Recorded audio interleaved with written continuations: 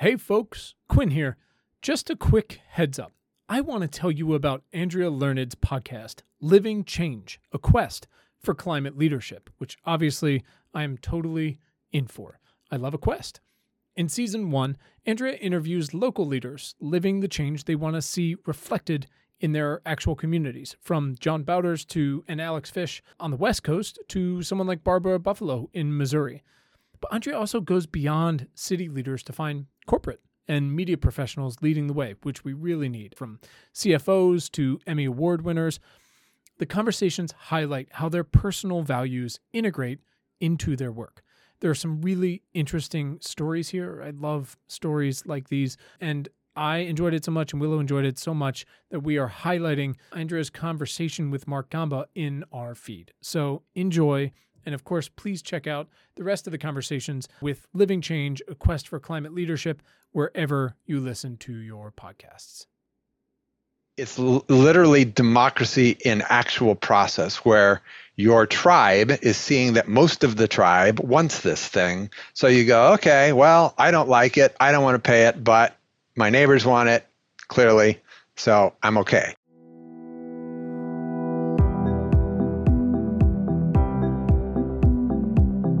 I'm Andrea Learned, and welcome to Living Change, a podcast exploring unconventional climate leadership. I talk to people who've converted their personal values into business and policy decisions in a load of different sectors. I believe that the more we're visible about these changes, the more we chart the way for other leaders wanting to create new social norms. Today, we're speaking with Mark Gamba, who represents the 41st District of Oregon in the State House. Just a quick note. We taped this conversation last year when Mark was still mayor of Milwaukie, Oregon, just south of Portland. We had an energizing conversation, as has been the way with the people I've met through Twitter. Hi, Mayor Gamba. Hi there. How are you? I'm well. How are you? Good. Mark went from being a National Geographic photographer to a bike riding mayor and climate change activist. His work exploring the world through photography actually led to a pivotal conversion moment for him. So I had to begin there. Well, I grew up, as a kid in Colorado. I was a huge fan of Jacques Cousteau and really all of the people out sort of exploring nature. I had all the National Geographics in my parents took National Geographic, so I had all those in the basement. I had Life magazines, and I used to just sit down there and pore over those magazines. So it kind of set me on a trajectory. In high school, I wanted to be a marine biologist because of Cousteau, and then visited the Scripps Institute and learned that marine biologists spend 90% of their time in a lab somewhere. And I was like, no, that's not what I want to do. I want to be diving, because I was a scuba diver when I was 14 years old. And so I just decided that I would be a photographer that did all of those things. And I didn't know at the time, but that was a pretty high bar. There's not a lot of people that get to have that life. But I told all my friends in college that I was going to be a National Geographic photographer, and they're like, right. And, I did a lot of other things. I had a lot of work in sort of adventure sports before I got into National Geographic. So I continued to do that work commercially for people like Adidas and Carhartt and all kinds of clients. But absolutely the pinnacle of my career was getting to shoot for National Geographic and dive with whale sharks and, do all those things. And it was during these National Geographic projects that you first started to notice the effects of climate change, right? Yes. That it was happening a lot faster than scientists were predicting. Right. They had models that they said, okay, and we will see this in 20 years and we will see this in 40 years. And I was seeing glaciers. We were on an assignment up in Glacier Bay, and we were paddling with a guide, and he said, well, this is where the face of the glacier used to be. And we paddled for another 4 hours and came to the face of the glacier. And I said, wow, that's huge. I said, I know that glaciers shrink and grow with sort of the cycles of the weather, but that seems extreme. Is that how much it does that? And he said, no, it's been going backwards since I've been a guide. And he'd been a guide for years, for decades before. So that was the first one. And then diving on the Barrier Reef, we started to see bleaching. And this was 20 years before anybody was really talking about it. And I asked a scientist that was on that trip, I said, why is this reef white as opposed to all the other ones that are incredible colors?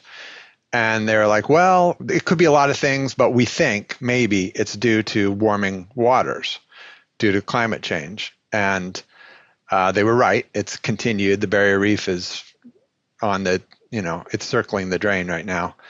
So that's what really set me off on this whole process where, for another 15 years, I didn't see anybody in politics, anybody in government at any level doing the kinds of things we need to be doing to stop and reverse climate change. Little nibbling around the edges and little feel-good things, but nothing serious. Wow. That's incredible. How many years ago was it, the Alaska moment or the ocean moment? How long ago was that, considering where we are now? I think I was on the barrier reef. They were both pretty close to each other, a couple of years apart. 1992, maybe, 94, somewhere in there. Okay, and then now you think about how long it's been, and with the IPCC screaming, crisis, crisis, crisis, and we're still not doing anything. We're not doing anything, and you were right there watching it. That you don't think about unless you think about how you take pictures. You don't realize that when you're taking a picture, you're really seeing stuff, and then the fact that you kind of go to similar places and you're able to observe that's incredibly powerful. And it's almost a great book for you, right? Would be a before and an after. And even just within your little lifespan, just, a couple decades, that's incredible. Yeah. Well, had I known it was coming, I would have taken different pictures. That's a really good point. Oh my gosh. So you were saying that the kind of noticing the climate change, and then you were noticing that politically things weren't being done. Where were you living at this point? So I was living in New York City. I moved to New York to start my serious professional career. I had been shooting professionally. Matter of fact, my first magazine cover appeared on the stands the month I moved to New York City. It was for Skiing Magazine. Wow. But I spent like 6 years in New York really establishing a national clientele. And then had a kid, and I wasn't going to raise a kid in Manhattan. Mm-hmm. So my wife and I sort of explored all the cool little towns in the West, like Durango and Bend and, Salida and Taos and all those, and ended up landing in Bend, Oregon. So it was both, right? I think I shot Glacier Bay while I was still in New York. It was in that transition period, actually, somewhere in there. And so when you moved to Bend, were you starting to think, I don't know if are you saying that you still are a photographer to some degree and you're both at the same time? Well, technically speaking, yes, my income is as a photographer. I'm paid $300 whole a month to be the mayor of Milwaukee. So what little living I have left is from the photography that I can do or selling. I'm actually selling more prints now than anything financially because I can't be gone for a month. Right? Well, I think that in and of itself, just more awareness for people realizing what little financial or sort of not being able to make a living being a mayor of a small town, the fact that you decided to move in this direction is really interesting. So when did the mayoral run, or when did you get to Milwaukee, or how did that work from Bend on? So let's see. Got to Milwaukee 19 years ago-ish. And I was here for, a handful of years. I helped start I started a kind of a environmental pressure group for the Milwaukee City Council to try and get them to do some basics, ban the bag, basic, simple things that should be simple, right? And we had a lot of members by the time it sort of disappeared. We had over 200 people. But what we learned was that we could go in and have 30 people testify to do something, and the City Council kind of sit there and nod their heads and then not do it.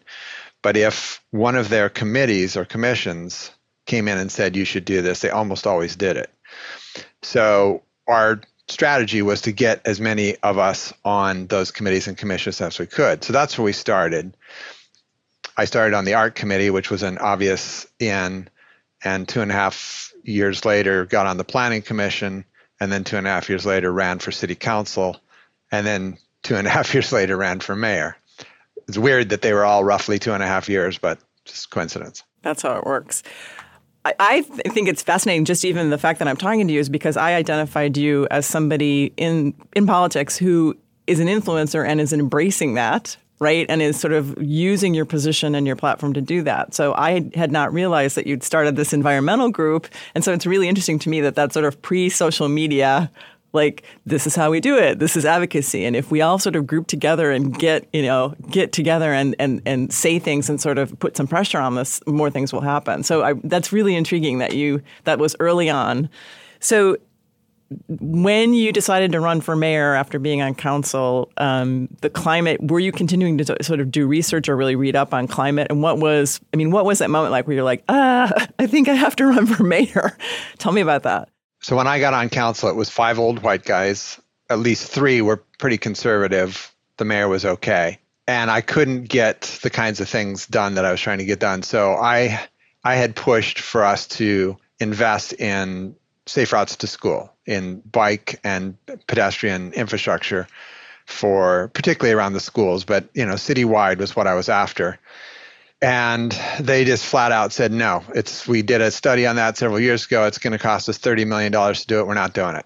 And so what I did, even before I knew I was going to run for mayor, was to kind of encourage a couple of women that I knew that were interested in politics to run for council. One is currently my state rep, although she is resigning because state reps in Oregon are not paid a living wage either, and she's got 2 small kids. So she was one, and then the other one at the time was the chair of the Planning Commission. She's been on the council now 8 years with me. And then not long after that, the mayor was reelected and then got a job in Seattle. So he left the position, and that left it open, and I ran.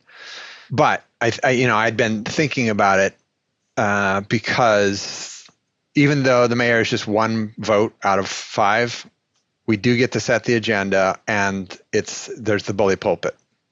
People listen to what a mayor says more closely than what a city councilor says. It's stupid because they're just as smart, and often just as steeped in the issues, but it's just the reality. So that was why, and I really wanted to set the tone for the city differently. I am. Actually, coincidentally, the light rail line opened a few months after I took office, and I gave a speech at the grand opening with, the governor and the Department of Transportation head from DC and all these serious movers and shakers on the stage. I was like this, little mayor from this little town. And I gave this speech calling for Milwaukee to be the most livable, most equitable, and most sustainable city in the state. And that light rail would help facilitate that, right? Would be a start towards that. I think it's worth pausing here to note the emotion in Mark's voice. What I'm hearing is there was great weight to this moment. This isn't a casual thing. His personal commitment to climate action was what drove him to run for mayor. Now he's on a stage helping launch Portland's light rail. Looking back, he recognizes that this was a critical inflection point for the state he loves so much. We went on a few years later. My council was not interested in saying that that's our goal, even with the newly elected people. So we did a visioning process, and lo and behold, out of the vision, and this was a serious process with, hundreds of contacts with people, all kinds of people in the community, the high school kids, the Elks, everybody that we could reach out and talk to, we did. And the opening line of our current vision says, in 2040, Milwaukee is a flourishing city that is entirely equitable, delightfully livable, and completely sustainable. That's lovely. So you are sitting in front of a Zoom background with, a bike that I consider typical Portland. So can you the kind of goofy bike, can you describe a little bit the photo behind you? And then I want to talk to you more about bikes. Yeah, that was on one of the rides. Portland has this, pre-pandemic, we had a month every year that there were just probably hundreds of rides all over the city, different kinds.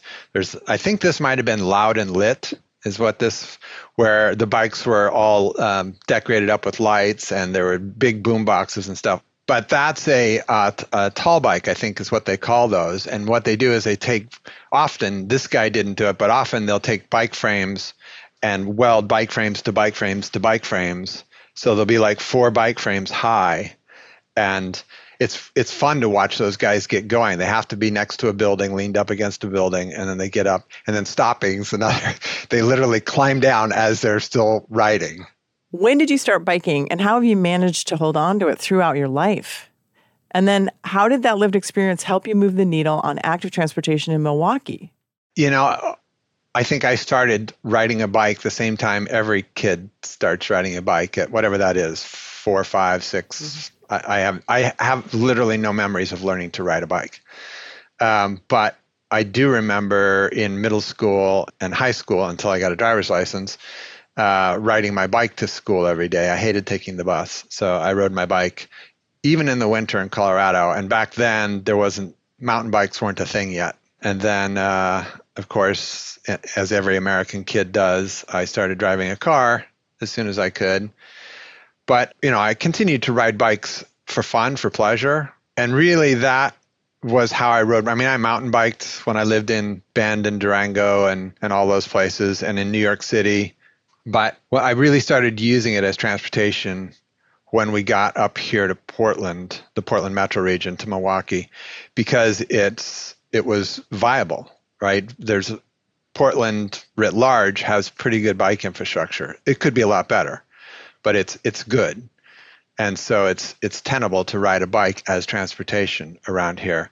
Milwaukee is going to be leaps and bounds better by the time we're done with the project that I kicked off. But I ride to the vast majority of my meetings, or did before COVID. All my meetings now are like this. And actually my transition from a regular bike to an e-bike was the moment that I became a mayor and all of a sudden I had 5 or 10 times as many meetings that I had to go to around the region. And I couldn't get from point A to point B fast enough on my, at that point I was riding a titanium hardtail. And I just couldn't, I had to show up sweaty as all get out, and B, I just couldn't get there fast enough. So I briefly started driving my car again. But my girlfriend had this long commute, and she had always bike commuted, and she got a new job, and it was in Lake Oswego, and there's no infrastructure between here and there. So you ride up through this cemetery. It's the steepest uphill there is around here. And it was killing her. It was like an hour and a half commute, and she just couldn't do it. And another friend of ours had just bought an e-bike, and she said, "Why don't you try this e-bike?" So Kendra, eventually she tried hers and then went out, and we got her an e-bike. And so she went back to commuting by bike because that made that hill tenable. And it took her 45 minutes, rain or shine. And there were times when friends of hers that lived near here, it took them 3 hours to get home from work because there was some traffic snarl, the snowstorm or whatever. And Kendra was still 45 minutes on her e-bike. So anyway, that sort of went, well, maybe if I got an e-bike, then I could make it to all these meetings. So I did. I went out and bought a Bleeding Edge at the time design, and it's a class 3. So it goes 28 miles an hour, which is awesome. But now I can ride to almost all my meetings. So I rode my e-bike to the studio today, and if I drove, it would probably have taken 45 minutes in Seattle with traffic, and it took me 23 minutes. The consistency of riding an e-bike is incredible, and I just do not think it's branded well enough. Before we continue with the conversation, I wanted to tell you about a podcast I love, An Honorable Profession. Brought to you by the team at New Deal, it's the go-to podcast for learning about the rising stars in American politics. Past guests include Pete Buttigieg, Jason Kander, Senator Alex Padilla, and Mandela Barnes. These leaders share their innovative policy ideas as well as their inspiring stories about their path into public office. In a world of soundbites and attack ads, An Honorable Profession is a thoughtful conversation from the front lines of American democracy. I love finding conversations that give me hope that we can address climate change and the policy challenges of our time. Tune in to learn more and listen to An Honorable Profession everywhere podcasts are found. You're talking about showing up at meetings as a mayor, riding your bike. And what I'm really interested in is seeing more mayors like you who are actually riding them, demonstrating it. And that is the name of this podcast, Living Change. By doing that, that is huge. So that makes me wonder, as you implemented these changes in your town, did you get resistance? Tell me a little bit about that. Did you have any programs that helped people convert to bikes? So it's relatively early days. Everything in government takes forever. And so we did this whole big process around what ended up being called the SAFE program. So we had a committee. We had to make sure the right people were on the committee, which was young parents, which what I was after, or parents of young children, to be more specific. And we looked at the entire city and the whole transportation system and said, okay, where do we need bike lanes, sidewalks, bike paths, crosswalks with flashing beacons, all the things to make active transportation safe. And the engineering department worked on it, and the planning department worked on it. And we did huge amounts of outreach, crazy outreach. We had, big maps of the city at the farmers market, and people could put stickers. Well, this intersection is really dangerous and stuff like that. So we went through that whole big process. Then we did another whole big process of how are we going to pay for this? Because the first big process said, okay, it's about $52 million worth of projects to build all this stuff out. So then the second was, how are we going to pay for $52 million worth of projects in a city that has a general fund budget of $160 million? So the committee, again, that worked on that did a whole bunch of outreach, talked to everybody, as many people as they could, dot exercises. How do you think we should pay for this? And in the end, we landed on a $4.85 fee on the water bill.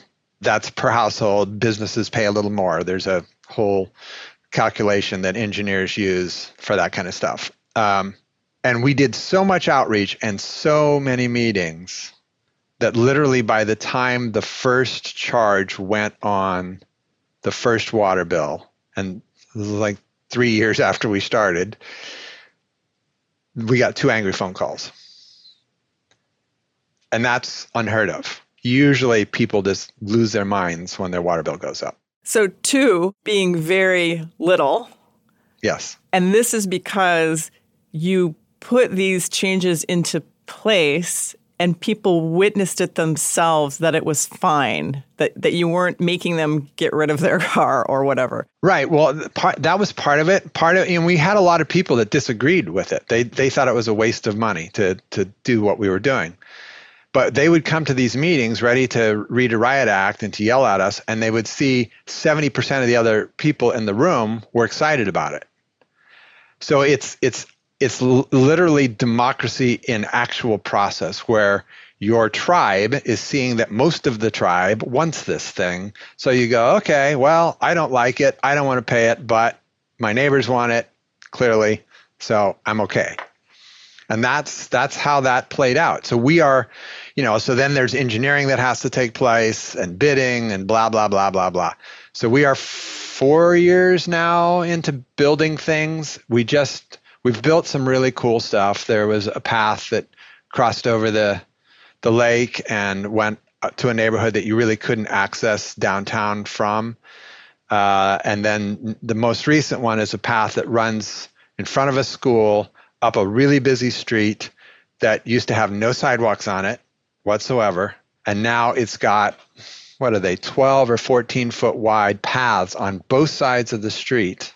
And the street's narrower, so people drive slower. It's pretty awesome. I think I've driven down that street when I used to live in Portland, and I can just picture that. And wow, that's really exciting. And the other thing that I would say is what you did via, right, the democracy in action and the 70% of the people being for it and the 30%, that is this thing that I call climate influence, right, in action. So you think you're doing this bike thing or this livable cities thing or this whatever, but you're really moving the needle on climate, in a sort of a subtle way. So I that is such a great story, Mayor Gamba. I love that. Since Milwaukee is so close to Portland, do you see your work having influence in that city? I don't know. That's always hard to really say. I know that, I attended the Joint Policy JPACT Metro-wide committee that occurs once a month. But I would always show up to those meetings and all my other meetings at Metro and all my meetings with the Clackamas County Coordinating Committee, on a bike. And because it's Oregon, often, soaking wet in rain gear, and come in and take off my rain gear, put on my sport coat and sit down at the table and begin the meeting. And it gives me a lot of credibility when I start talking about, if we spend money on bike infrastructure instead of adding a lane to a freeway, A, it's cheaper, B, it's going to reduce congestion over the long term, whereas adding that lane on the freeway induced demand, you're just going to fill that lane back up in 5 years and you will have wasted all that money. So people, there weren't a lot of people talking about induced demand before I sat down at those tables, and bike infrastructure was being invested in more slowly. I'm not going to take all the credit for that. There's a lot of people, there's a whole organization that does this. But I think it may have helped. Let's put it that way. Great. I'm sure part of this is just seeing someone arrive on a bike. I think that is really powerful. I know in my life it happens to me too. People are always like, oh my goodness, did you ride your bike? And to what we were talking about before, it's consistent and all these other things. What this kind of brings me to is how mayors like you who are doing this, how does what you're up to then maybe, if it's maybe influencing Portland, who knows? But I'm kind of curious of what are the discussions that are happening at, say, the U.S. mayors, these conferences of mayors that exist, especially in the U.S., when transportation comes up. Is there any impact there? Are they starting to see bikes as transportation? So sadly, our budget for going to those kinds of things is minuscule. And this year was going to be the first year I was going to get to go to the U.S. Conference of Mayors, because I hadn't gone to anything else for 2 years because of COVID. So I kind of had a little pot of money. And then it was going to be in Austin, Texas. And Austin, Texas was having COVID blow up. So they canceled it, but we'll see how that all works out. We connected because I think people told me about you, but everyone was like, he's on Twitter. So what I'm kind of wondering is, what has your experience been using Twitter and for influence, for engaging with constituents? Tell me a little bit about that and why you take the time to do it at all. Yeah, I'm not great at it. I know a lot of people, particularly younger people, that are more effective with Twitter and Facebook. I try and get on there and say things. I try and shoot a picture every now and then of something and post. But usually I've got all this stuff going on, so I'm not thinking about, that. But what it has done for sure is I think it helps create community, right? So it's helped draw other advocates for the things that I'm working on to me, or me to them, whatever. But we're connecting through social media that we probably wouldn't have otherwise. So for me, that's been its biggest benefit.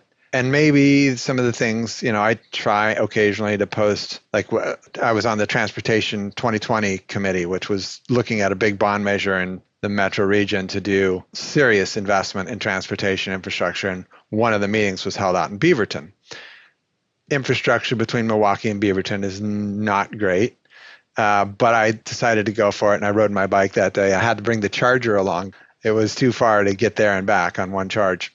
But so I shot a picture that night as I was riding back and about to cross the Selwood Bridge.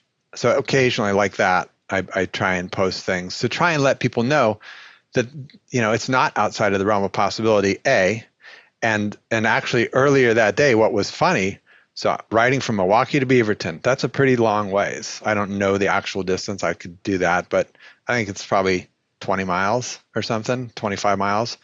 And that's as the crow flies. And I was not a crow that day. I had to do all kinds of crazy stuff to not get killed.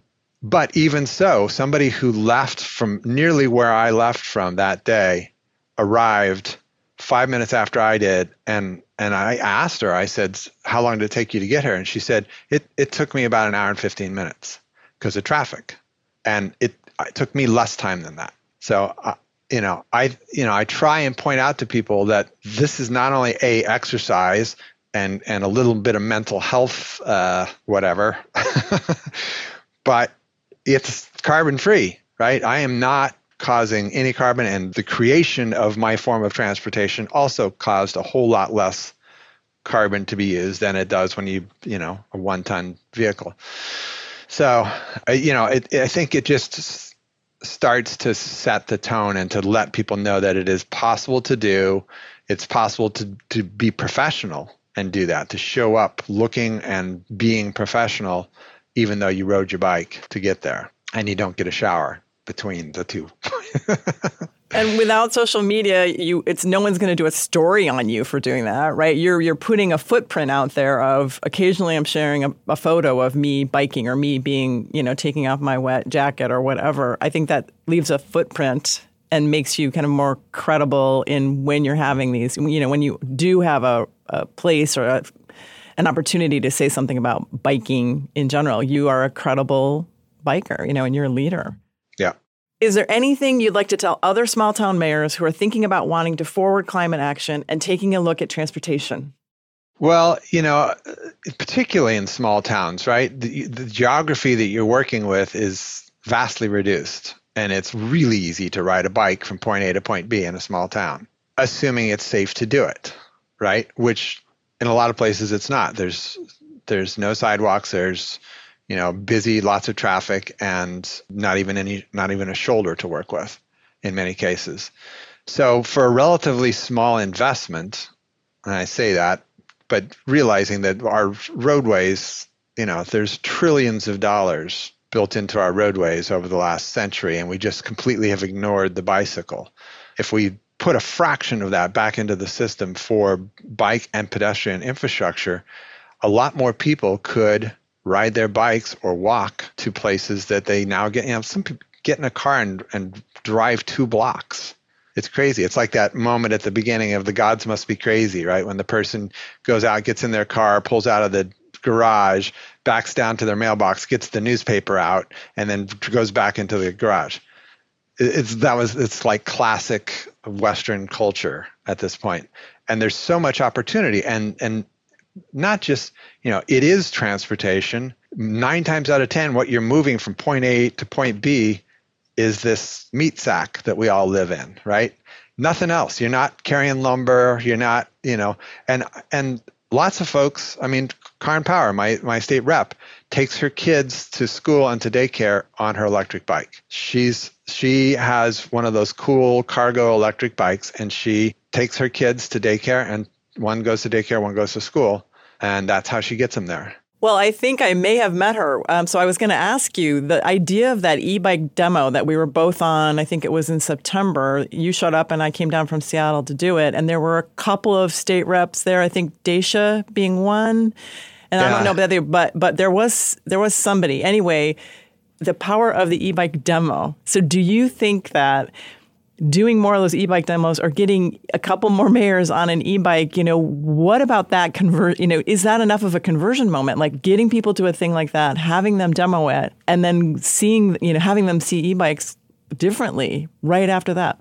Certainly people who are making bigger transportation decisions, policy decisions, they should all get out and ride an e-bike.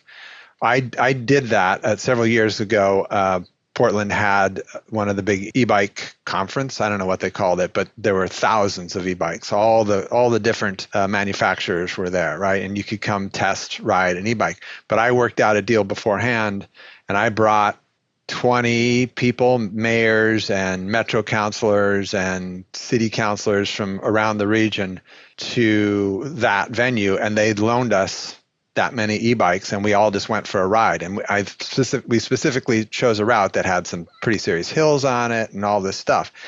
And they were just astonished. And after that, I know at least 2 of them went out and bought e-bikes. I don't know if they used them for transportation, but people don't get the difference, right? They rode a bike as a kid, and then probably some as an adult, maybe for fun, but they, put on their spandex and get sweaty and all that stuff. And they don't understand that there's a giant difference between a regular bike and an e-bike, and that an e-bike really can be serious professional transportation. That's incredible. So not only through what you're doing as mayor, but just sort of pulling a couple more leaders along. That really is the name of the podcast, Living Change, and the climate influence there is incredible. So I'm thankful that we had this conversation. It was really fun talking to you, Mayor Gamba, and I just want to cheer you on, and I will be amplifying you on Twitter a lot, and really appreciate your time for this conversation. You're very welcome. It was fun. I really enjoyed it. I love what you're doing. Thanks so much to Representative Gamba for such a great conversation. You get the sense that what smaller cities do can really influence their larger neighbors. One bike riding mayor sharing pictures on social media might just be changing the social norms of city leadership overall. Being seen riding a bike reflects a climate impact narrative that any city and every city should want. Cities proclaiming to act on climate without a leader somewhere in there actually riding a bike for local transportation cannot be taken seriously. If you want to win elections with climate front and center, get on a bike. Identifying, building, and leveraging your leadership is something few may feel prepared to do. But climate influence can't wait. If your organization is ready to make the shift, reach out to me. I'd love to help. Find me at www.learnedon.com. I'm also easy to find on Twitter, until it is no more, and LinkedIn. Living Change is produced by Large Media. That's LARJ Media. Thank you to everyone sending positive feedback and giving us ratings and reviews. They've been amazing. You have no idea how much that helps get this podcast on the radar of leaders who want to practice living change. So your ratings and reviews actually have their own climate influence. Until next time, pedal safely.